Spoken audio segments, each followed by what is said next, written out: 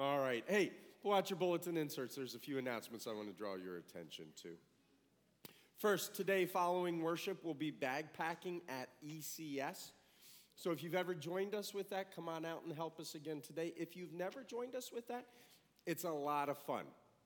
If you have any questions, see Nancy after worship, and she will help you. She's coming forward to take questions now. No? Oh, okay. ECS is a lot of fun. There's a little bit of competition, some bagpacking. It's got everything you would want for in an experience. Today is the newsletter deadline. If you have an article or if you want to communicate anything through the newsletter, make sure you see Nancy by the end of worship.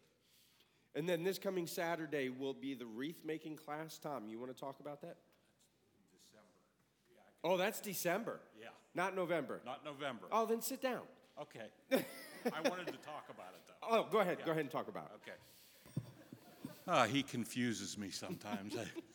This is December 7th, and it's a wreath-making class. We're going to take real live wreaths out of balsam fir, Fraser fir. We're going to either put them on easels for cemetery use, or you can decorate one for your door. If you don't have the strength to twist wires and all that, we're going to have people there to help you, and you can pick out the decorations that you want, and so forth. So this is an all-church thing, not just a joy thing. This is for everybody in the church that if you feel like making a wreath. And the cost is $25 for one without a stand, $30 for one with a stand. So December 7th, 10 o'clock in the morning. Not next Saturday. Not next Saturday. Okay, this is going to be a long morning. There's a whole bunch of announcements. It might be safer if you guys read these on your own without me. Oh, okay, and there's a sign-up sheet for the wreath thing, too. So sign up for that. Okay, so Thursday was Halloween. We have some pictures from our trunk or treat event. Who has ever seen an army guy without a bazooka? Like I yelled at his poor mom about not having a bazooka on Thursday night. Keep going, Rye. What else we got? Box. Okay.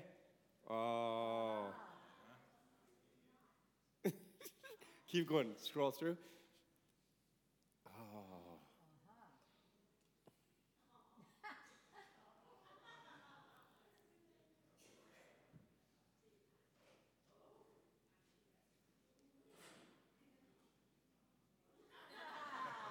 He was trying to sell me insurance for the farm. I wasn't okay with it.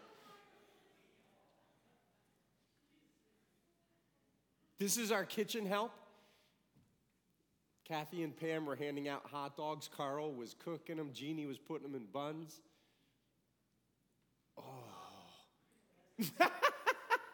She's got her tongue sticking out, doesn't she? Oh, these were everybody was handing out candy.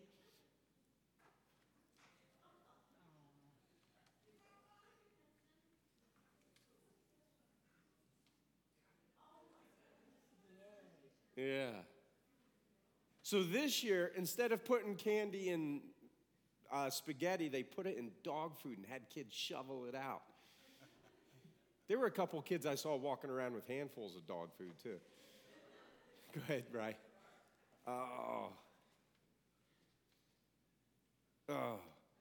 Okay, so leave it right there for a second. So, I'm starting to feel like this whole competition thing's unfair because there are certain people in this church that put way too much energy into trunk or treat and into their costumes. Which brings us around to the award for the best dressed for trunk or treat. I mean, I really have to give it to Charlie and Faye for Hocus Pocus this year. I mean, Faye was, just spectacular.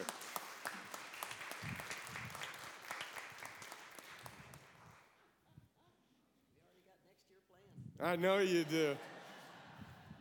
And Charlie, if you can't tell, shaved his mustache for that costume. It's why he's not here today. He was so embarrassed he didn't want to show back up in public. But, go ahead, Rye, kick us back to the welcome. So we gave out probably roughly 350 hot dogs for as bad as the weather was Thursday night. We had a huge mob of people came through. We gave away probably 350 hot dogs. We did a bunch of cider. Daryl, how much candy was there? There was like 3,000 pieces of candy. Daryl was counting every single piece of candy we gave out that night. It really was, it was a lot of fun. And there, the best part of the evening was there was this little guy dressed up like Dracula. He had blood around his mouth. He had a short crew cut. And he must have only been 3, I think. Little tiny kid. So I'm standing outside at the top of the ramp and has him and his family come up alongside the building, and they get to the edge where the ramp starts. He just freezes and starts shaking, and he screams, "I remember this place. It is so cool here." And like, he was over the top with just, I thought he was gonna just pop right there in the parking lot. So he comes downstairs, he walks down, he was so excited to get here and get a hot dog and candy and all that stuff. I come down later at the end of the night, and Tessa's sitting down there. I'm like, "Tessie, did you see this little," she's like, "this little kid with the buzz cut, Dracula?" And I said, "Yeah." She's like, "He was the funniest." Like, he was walking around being like, "You're so cool, and that's so exciting." And I mean, honestly, I wish I had had video of him. He was adorable. But it really has become something that the community it comes to expect now, and they recognize that we're here for it. And it's just a service opportunity. It's just an opportunity to reach out and to let people know that we're here, so that when they get to a place of need, then they will come back and they will seek us out. When we were in Pittsburgh and doing ministry with college students, we had, when students moved in, the day of move-in in August, it's so hot, especially in the city, and there's so many people. So we would give away thousands and thousands of ice-cold water bottles. And we'd just hand out cards for our ministry when we would do this.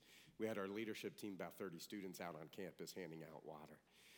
In the one year, I had a kid come through my office about midway through the year, and he said, "Can I come hang out with you guys?" And I said, "Sure, like, we don't have any requirements." He said, "Back at the beginning of the school year," he was a senior, he said, I was walking across campus, this little girl handed me a bottle of water, and it had your guy's card on it. And he said, I just couldn't come to throw it away, so I left it on my desk. And I don't know, I'm feeling like life right now is a little tricky. Do you mind if I come just sit? So I said, "Sure, come and sit with us." So he spent the rest of the school year hanging out with our ministry. And then at the end of the year, we did a graduation party for breakfast for parents and family members who came into Pittsburgh to see their kids graduate. And his dad, they stick around for the service often, and his dad comes up to me at the end of service in tears, just utterly crying, and just saying, "Thank you for being available to care for my son this year. He had a really, really difficult year, and it was your guys' ministry that got him through this, and I can't give you enough thanks for what you're doing." We never know what act of kindness will actually draw somebody who is suffering and in need into God's presence. So things like this are just those opportunities to just have fun. So it was a great evening. Thank you to everyone we had a bunch of people helping out in the kitchen. Daryl showed up as Daryl. He didn't really have a costume, but he still helped us out, and we had a lot of fun with the night. So we look forward to it again next year. Are there any announcements that are not in the bulletin insert that we need to note before we turn to God in worship? Go ahead, Karen.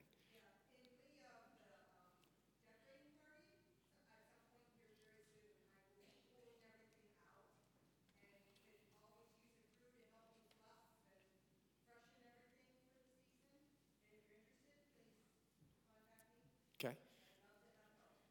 So November 24th is when we're doing the decorating of the church, not December. November 24th.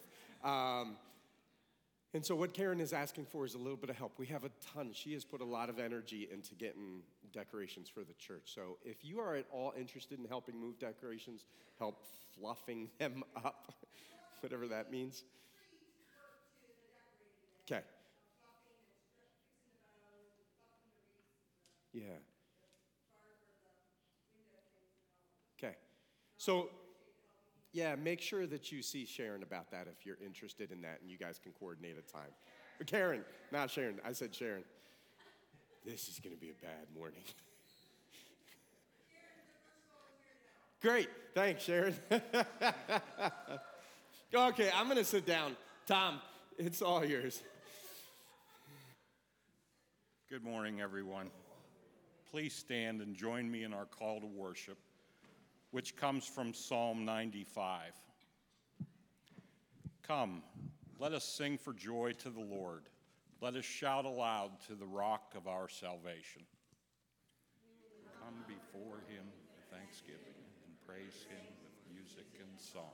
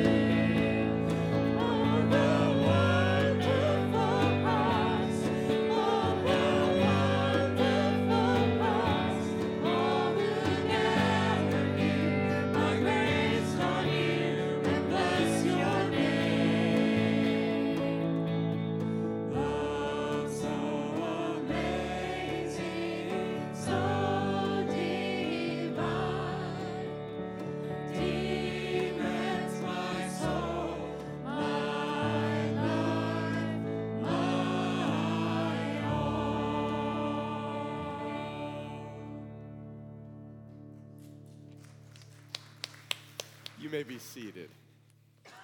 All right, let's have the kids come forward.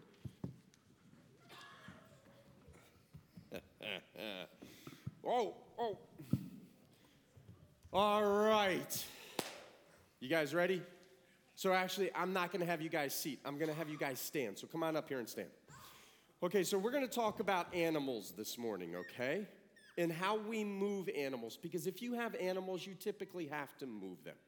Now, here's the funny thing. Do you think all animals move the same? Do you think you move all animals with the same technique? Okay. All right, so let's pretend we're a herd of cow. Moo. Good. This is great. You guys are doing a great job. Okay. Okay, moo.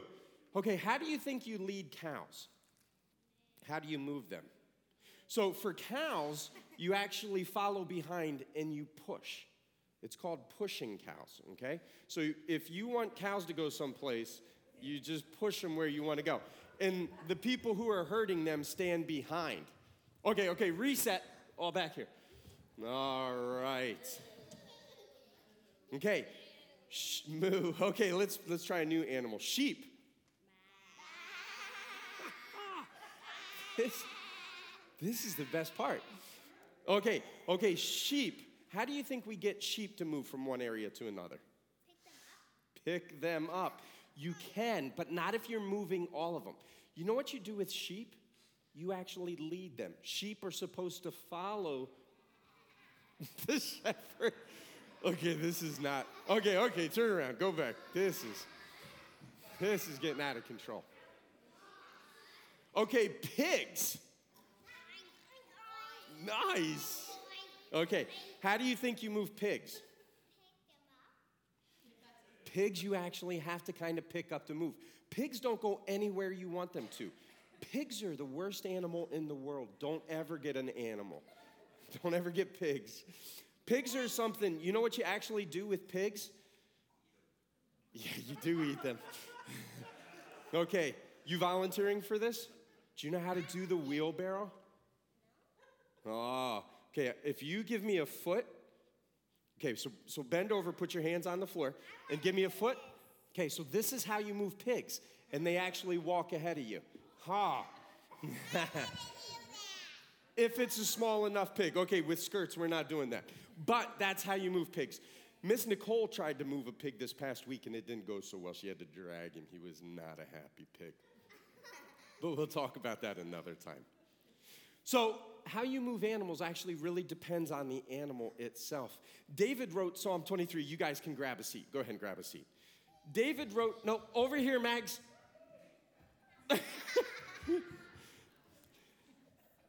King David wrote Psalm 23, and he wrote it from the perspective of a shepherd caring for sheep. And so basically, this is how this works. The shepherd leads the sheep. Who's the shepherd in Psalm 23? Do we know? God. Who are the sheep? Us.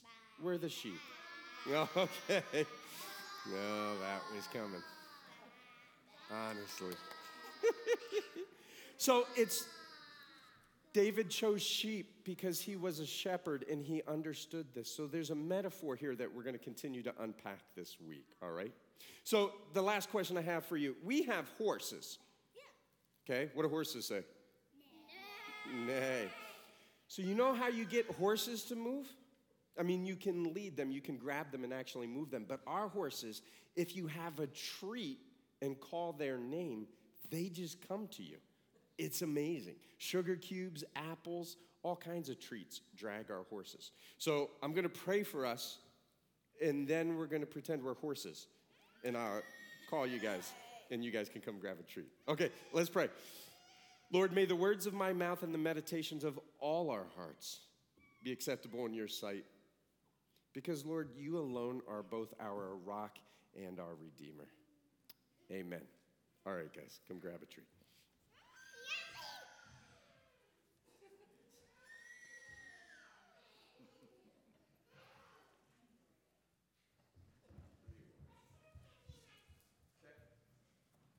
All right.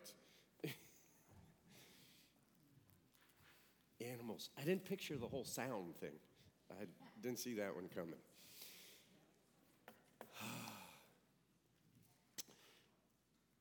So the Lord is my shepherd. I shall not want. We are looking at Psalm 23 both on Tuesday evenings as well as Sunday mornings. On Tuesday evenings, we were breaking up into two groups, a group of men and a group of women, which for the first week was actually kind of interesting in my opinion. So both Nick and I asked each of the groups to unpack the idea of God as shepherd. Because shepherding isn't really, a very common profession today. And we wanted to get people thinking about what might be a modern equivalent to a shepherd. And what actually happened really kind of surprised me. A shepherd is someone who cares for sheep, someone who provides for them, who protects them, right?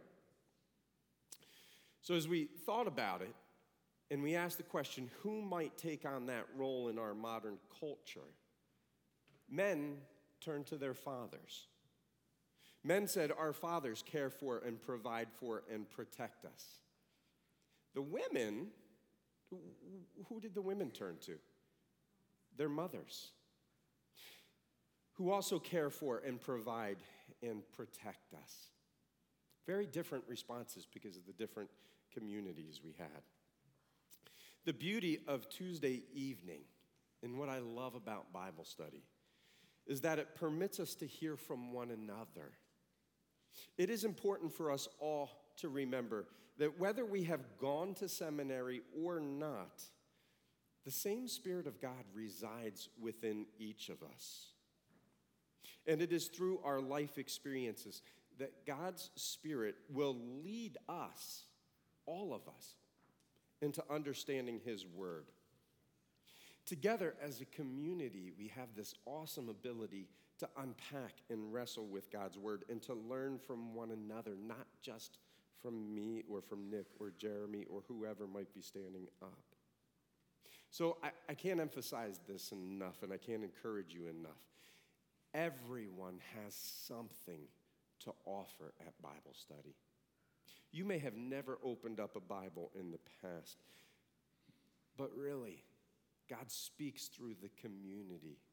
We are told where two or more are gathered, I will be there. It is really important to not be afraid of that.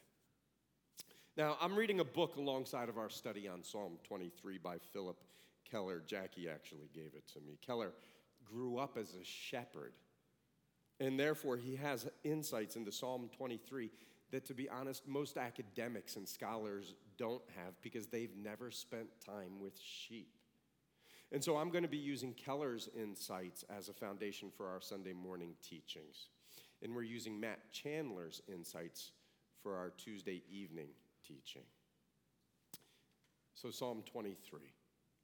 The Lord is my shepherd, I shall not want. He makes me to lie down in green pastures. He leads me beside still waters. He restores my soul.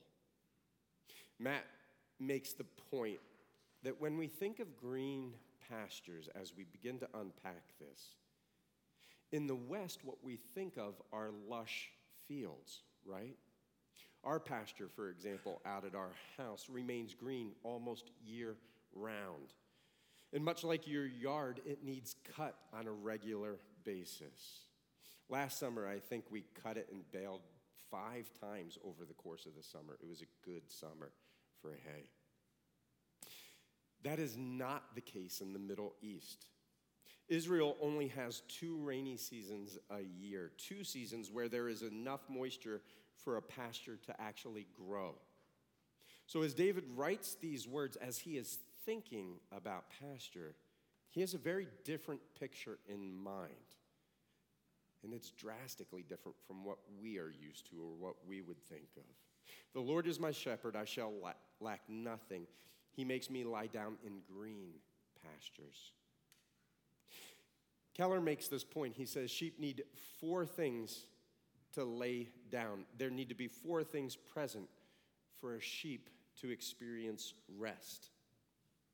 Sheep need to be free from fear. They need to be free from tension, free from pests, and free from hunger. So let's start with the first one, free from fear. Sheep are prey animals, right? They are eaten like pigs. And so what that means is that they are constantly on the lookout for predators. If a sheep is afraid, it will never lay down. They will never be able to experience rest. If we're afraid, do we experience rest? If there's a health issue or a job issue or a money issue or my car is falling apart, I might not get to work today issue, do we feel rested? fear of anything actually keeps us from experiencing rest. Is there something in your life that you are afraid of right now? Sheep must be free from tension. Sheep are herd animals. They live in community. And if there is conflict within the herd, if there is a struggle between two of the ewes for dominance, it actually disrupts the entire herd. Again, are we any different? If there is conflict within our community, whether it is your family or your church or where you work, wherever you exist, then are you able to rest? We had a florist stop by on Friday afternoon for the funeral that evening. And so him and I got to talking, and he shared with me that he tried seminary right out of college. Tried, he said, because actually becoming a pastor really wasn't for him. He said there's just too much tension in the church. You know, being a pastor leads one right into the middle of conflict, everyone's conflict. And so, needless to say, it makes rest a little bit difficult. It's something I'm realizing about myself.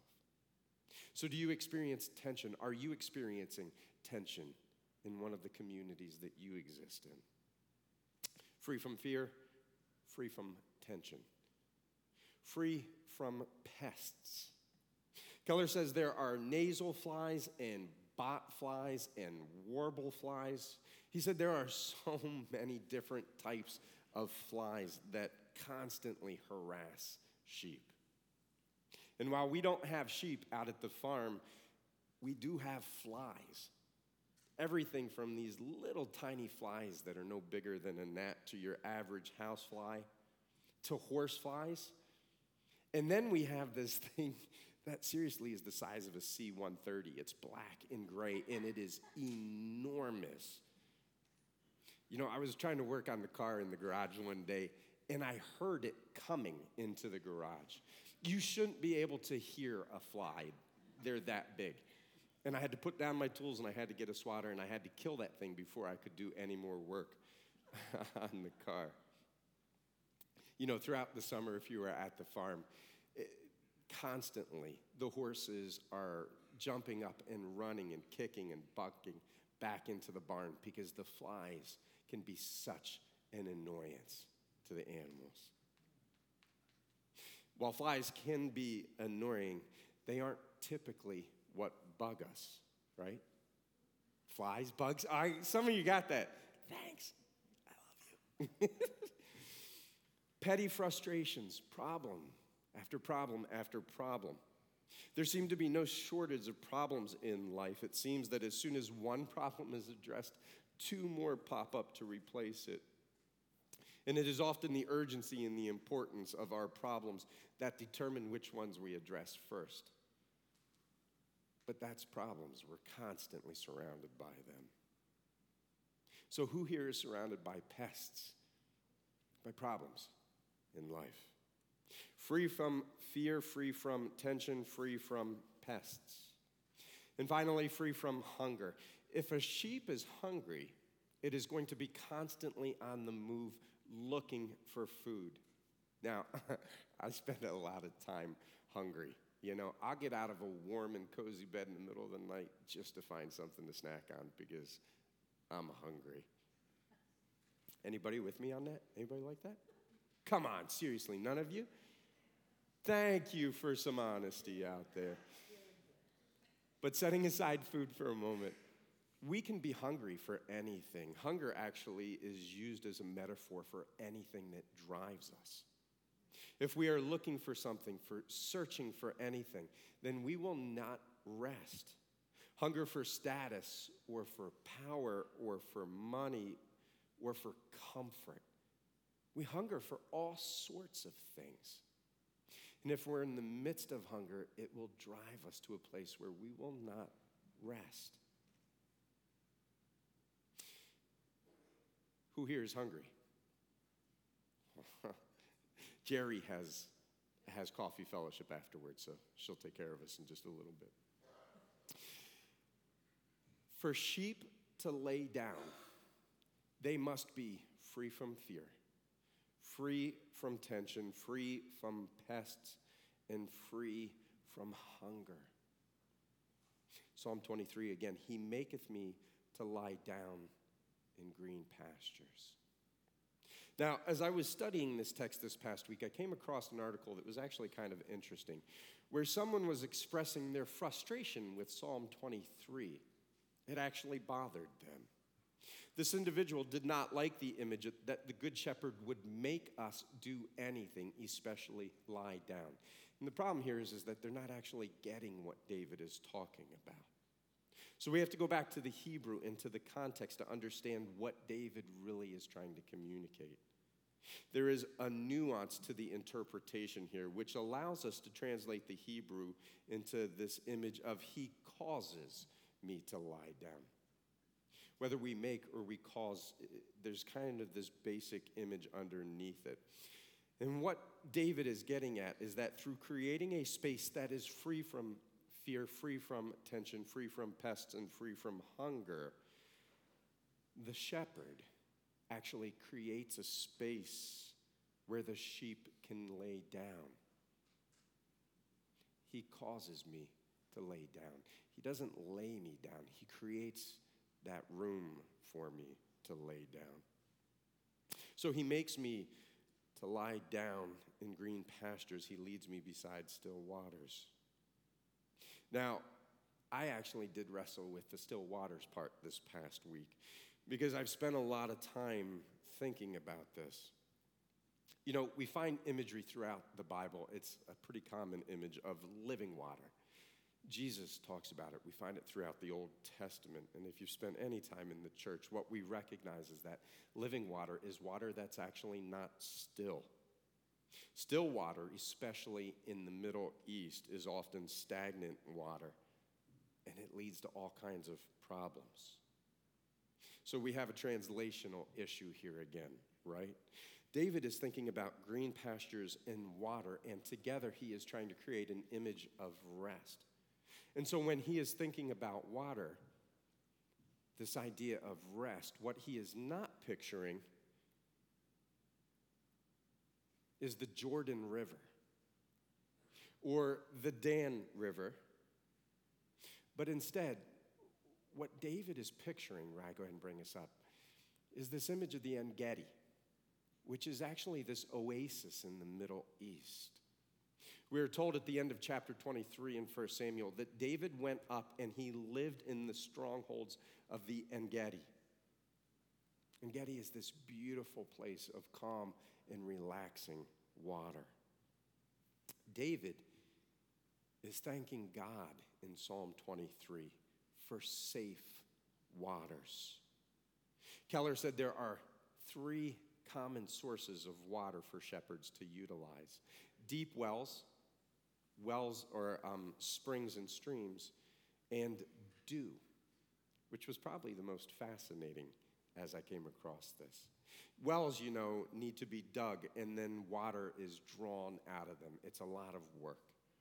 Springs and streams are ideal. They're the best kind of thing, if you're picturing En-Gedi here. But they're rare. It's really hard to find them, and when people find them, they kind of lay claim to them. They don't give access to them very easily. Whereas dew is this intriguing concept. Keller said that shepherds will rise early and lead their flocks out into pastures that are covered in dew because the dew on the grass in the early morning is enough to keep your sheep refreshed, especially in areas where it's hard to find water. Back in Genesis, there is a story that is kind of interesting in light of dew. Isaac is dying, and his son Jacob comes to his father seeking blessing. And this is what is recorded for us. It says, when Isaac caught the smell of Jacob's clothes, he blessed him, and he said, "Ah, the smell of my son is like the smell of a field that the Lord has blessed. So may God give you heaven's dew and earth's richness, an abundance of grain and new wine." In a climate like Israel's, a dry and arid climate, dew is actually considered a blessing. We see it throughout the Old Testament.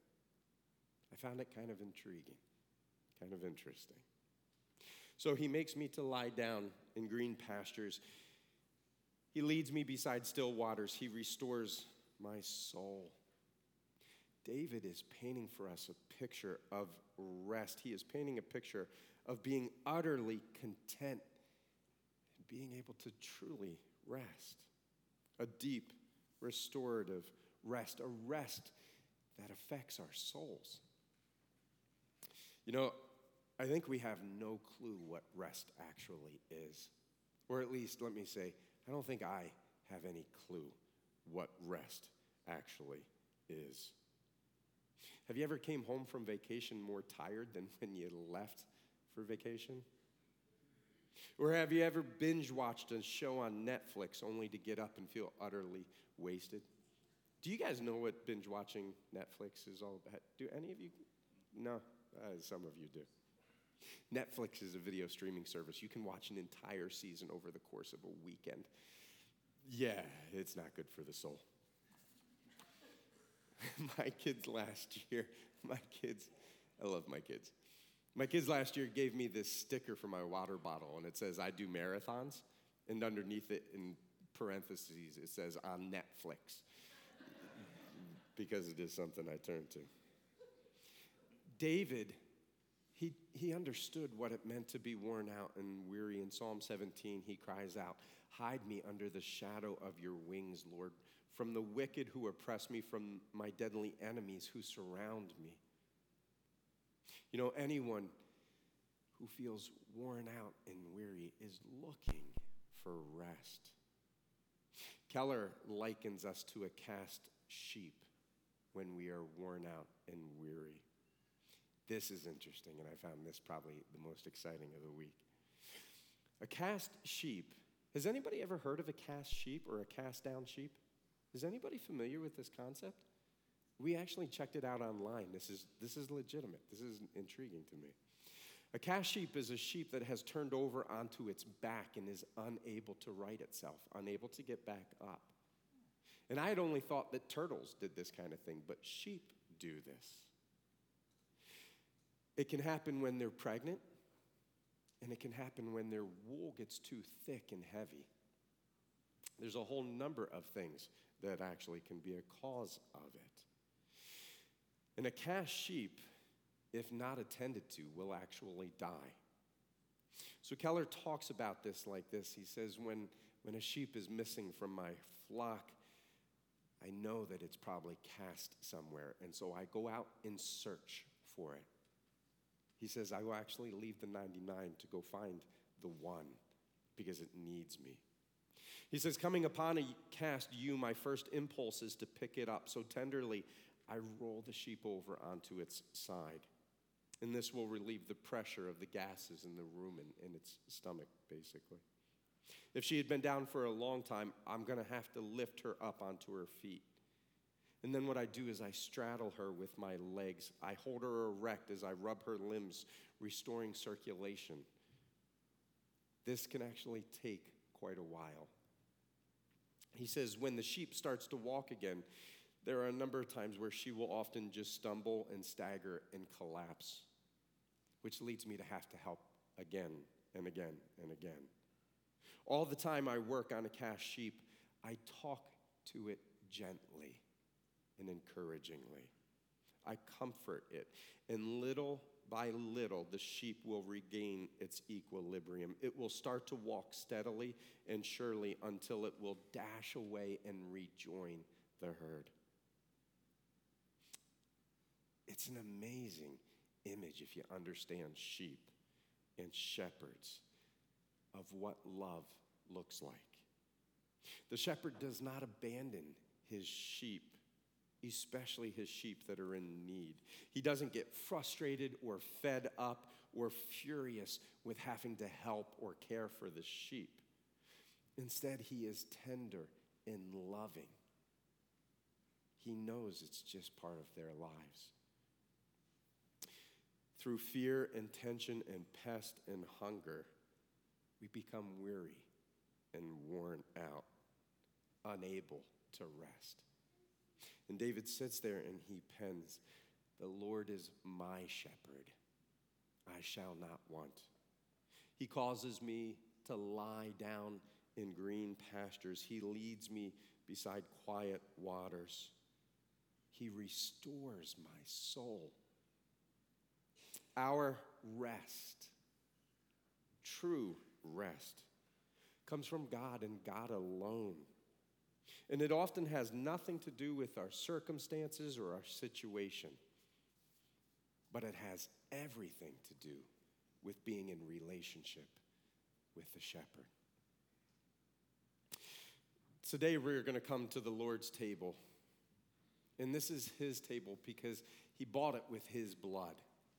This isn't my table. It's not even our table. It's not a Presbyterian table. This is Christ's table, and all are invited to it. Everyone who claims Jesus Christ as Lord and Savior. In just a moment, Tom is going to lead us into our corporate prayer of confession. During communion weeks, we like to extend the time of silence following that prayer. We encourage you to spend time with the shepherd.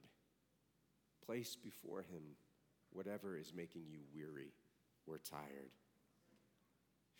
We will then move from our time of silent prayer directly into hymn number 80, I Love You, Lord. And we encourage you to join us when you are ready. If you want to sit in silence and just pray, by all means, sit in silence and pray. If you want to stand and dance in the aisle, then Mary Ruth, you should stand and dance in the aisle. And Communion Sundays, it's really important for you to meet God wherever you're at. We want to create that space for you to spend some time with him. One thing you'll notice in our liturgy during communion is that there is no assurance of pardon following confession. And that's because the table is our assurance. Christ's death and resurrection is the only proof we need that he has forgiven us and that he loves us tenderly. So you ready? Tom, lead us in our prayer of confession. Our prayer of confession is based upon Psalm 143. Let us pray. Lord, hear my prayer. Listen to my cry for mercy. In your faithfulness and righteousness, come to my relief. Do not bring me into judgment, for no one living is righteous before you.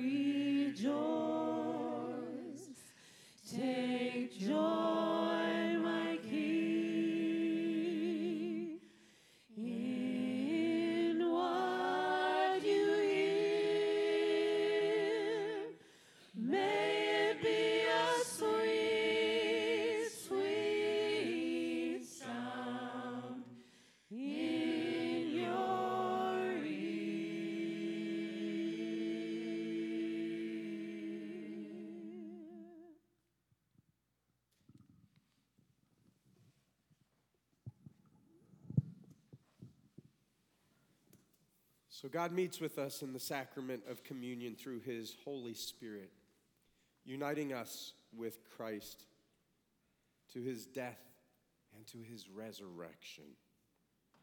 So let us give thanks as we pray.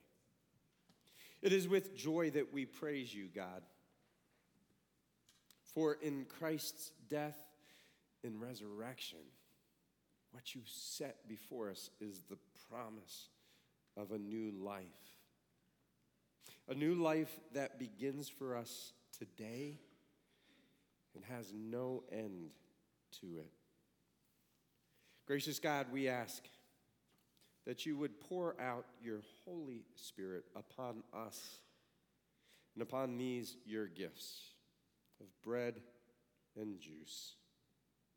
By your Spirit, as we eat and drink, Lord, make us one with Christ. It is through Christ, it is with Christ, it is in Christ. In the unity of the Holy Spirit, that all glory and honor are yours, eternal God, now and forevermore. Amen.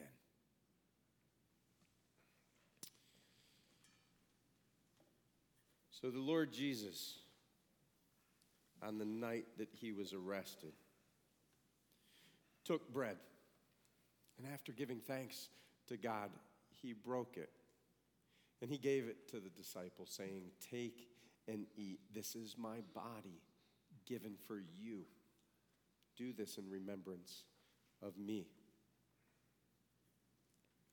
In the same way, after supper, he took the cup, saying, "This cup is the new covenant, sealed by my blood, which has been shed for the forgiveness of your sins.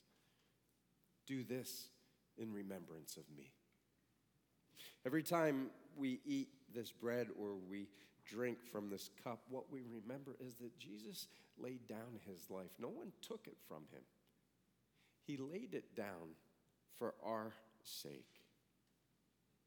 In John 10, Jesus says, "I am the good shepherd." And the good shepherd lays down his life for his sheep. In just a moment, I'm going to invite you to come forward. If you're unable to come forward, just remain where you are seated. Mark will bring the elements to you.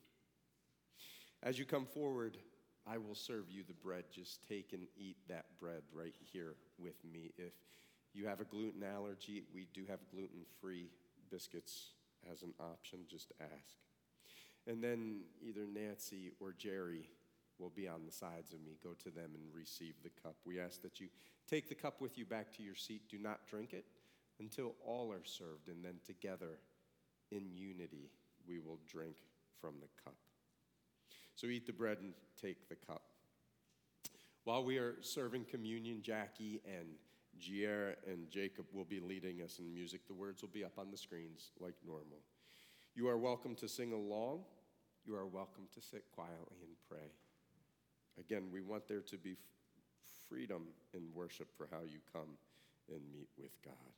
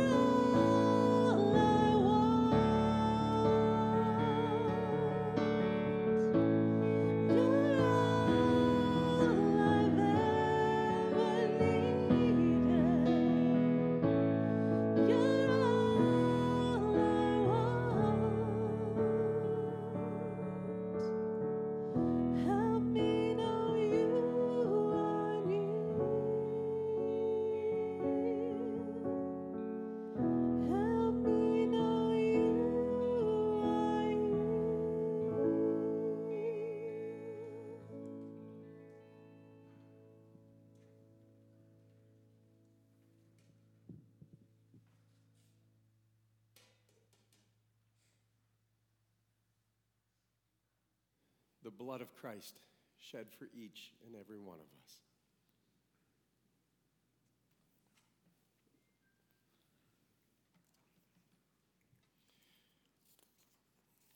Please stand if you are able as we sing the song In Christ Alone.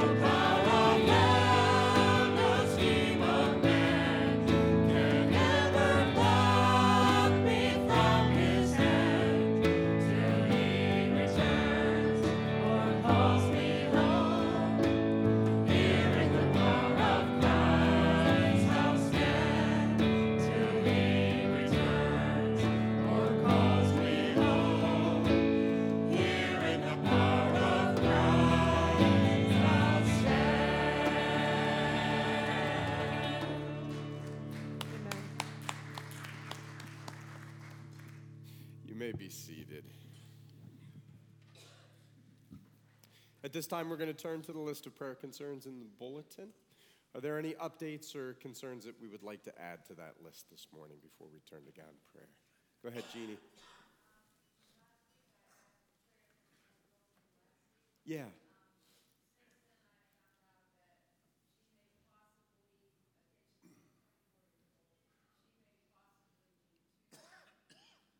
Okay.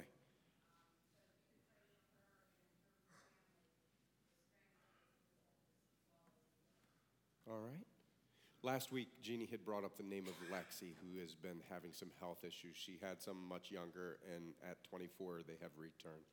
And it's looking like she might need some transplant, so let's keep Lexi in our prayers. All right, Jeannie, thank you.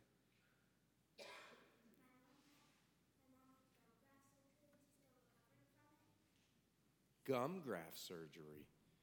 Huh. All right, so you want us to pray for your mom? Okay, so let's add Kristen to the list.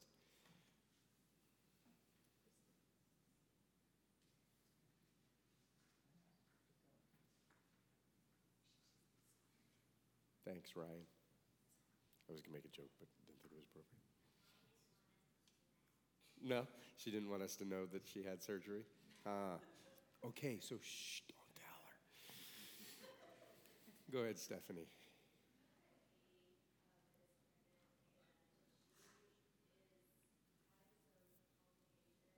Okay. Ooh. Okay. Okay. Her name is Kate? Katie, okay. So Katie, who is 33 weeks pregnant, she's having complications, and so they're keeping her in the hospital until delivery.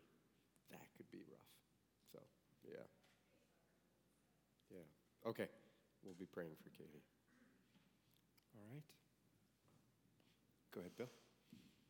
My son Robbie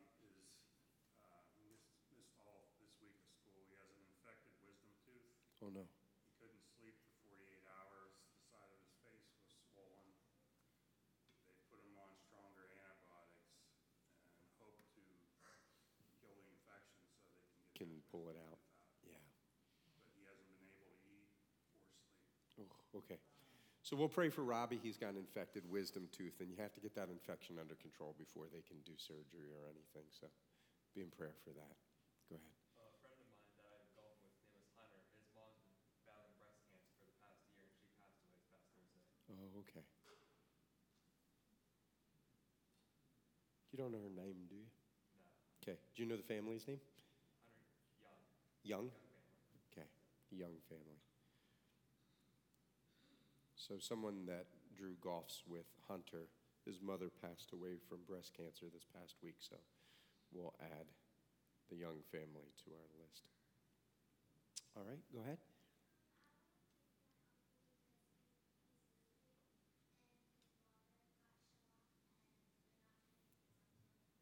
Okay.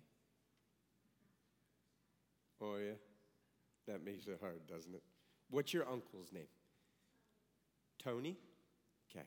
So we'll pray for Tony, who is in the midst of transition and all the fun that comes with that. All right. All right, let us turn to God and go ahead. Sorry. No, that's okay. I have two updates. Okay. One, my friend Krista, who was very recently diagnosed with an aggressive form of breast cancer. Yeah. She had her second of two surgeries, and it was successful, and she's in recovery, but has a long road of chemotherapy and radiation ahead. Okay. So she's young. She's my age. Okay. We've been praying for Krista. She was diagnosed with breast cancer, a very aggressive form. So she's had her second surgery. It went well. She is recovering, and there's still a lot to go. Yep. Okay, great. And the second update is the newborn baby, Kaylee, who I talked about last week. Okay.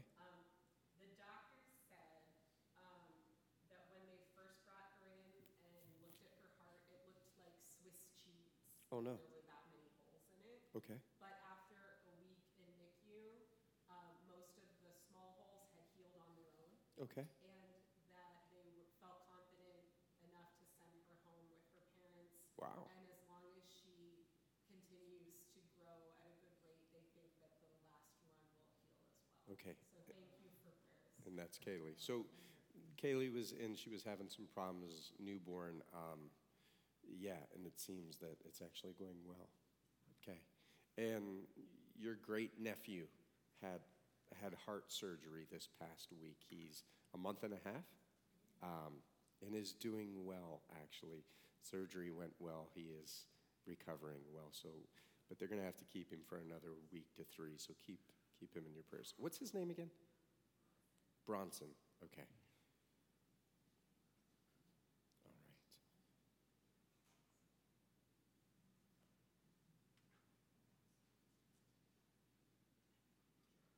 right. All right. Let us turn to God then in prayer. Lord, we give you thanks for the life, death, and for the resurrection of your Son, Jesus Christ. We give you thanks that in him, through him, and with him, we find an invitation to rest in the midst of a busy and chaotic life, which is so desperately needed. Lord, we come before you this morning on behalf of many of our friends or family members who are just struggling, who are weary and worn out. We lift up to you Joe and Dick, Kelsey and John, Kaylee and Lexi, Bill and David, and Reagan and Bonnie and Carolyn and Janie and Linda and Rich. We pray for Katie and for Bronson and Kristen and Robbie and for Tony.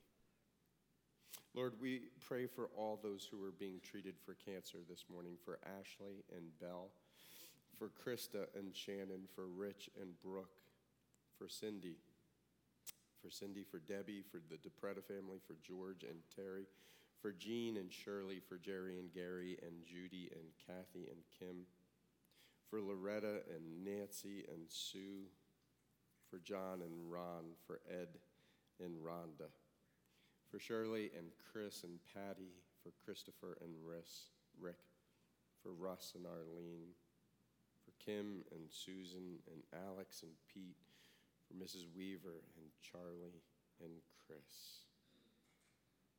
Lord, this morning we lift up the Young family to you as they mourn the loss of a mother, and I imagine all other sorts. Lord, as they grieve, we just ask that you would be with them. We pray for those who are currently serving in the armed services. We remember all who've served or given their lives in the act of service. We pray for our sister churches here in the valley, for Second Baptist of Sharpsville and for Sharon Alliance. And Lord, we take a moment of silence as we lift any prayer concerns that may rest on our hearts but have not been spoken out loud.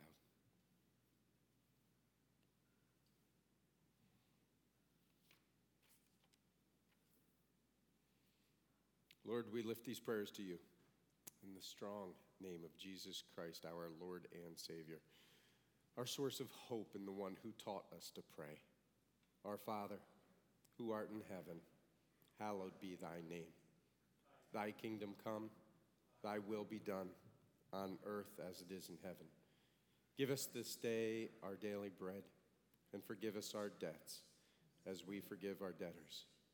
And lead us not into temptation, but deliver us from evil.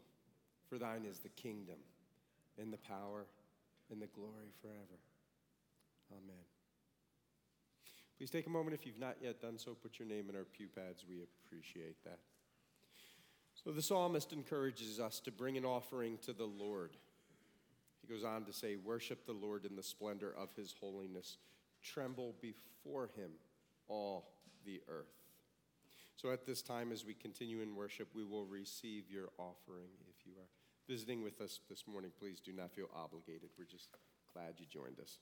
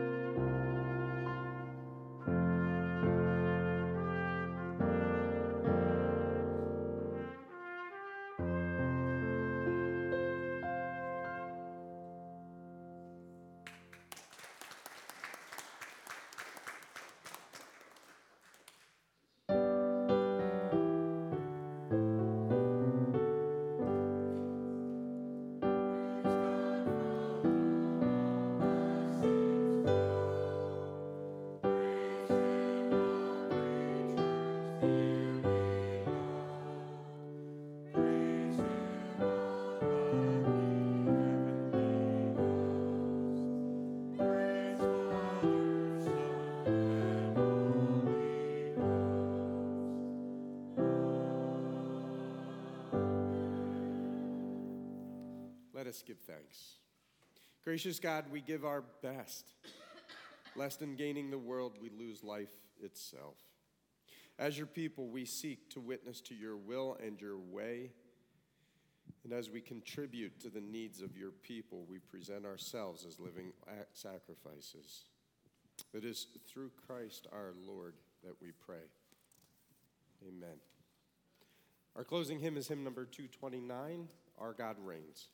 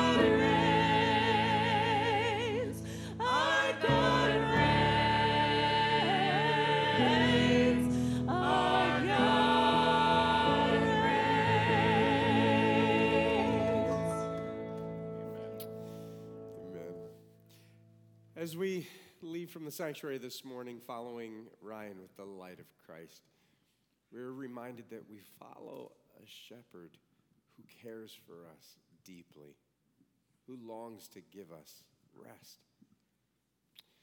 Hear now this benediction. May the God of hope fill you with all joy and peace as you trust in him, so that you may overflow with hope by the power of his Holy Spirit. Amen.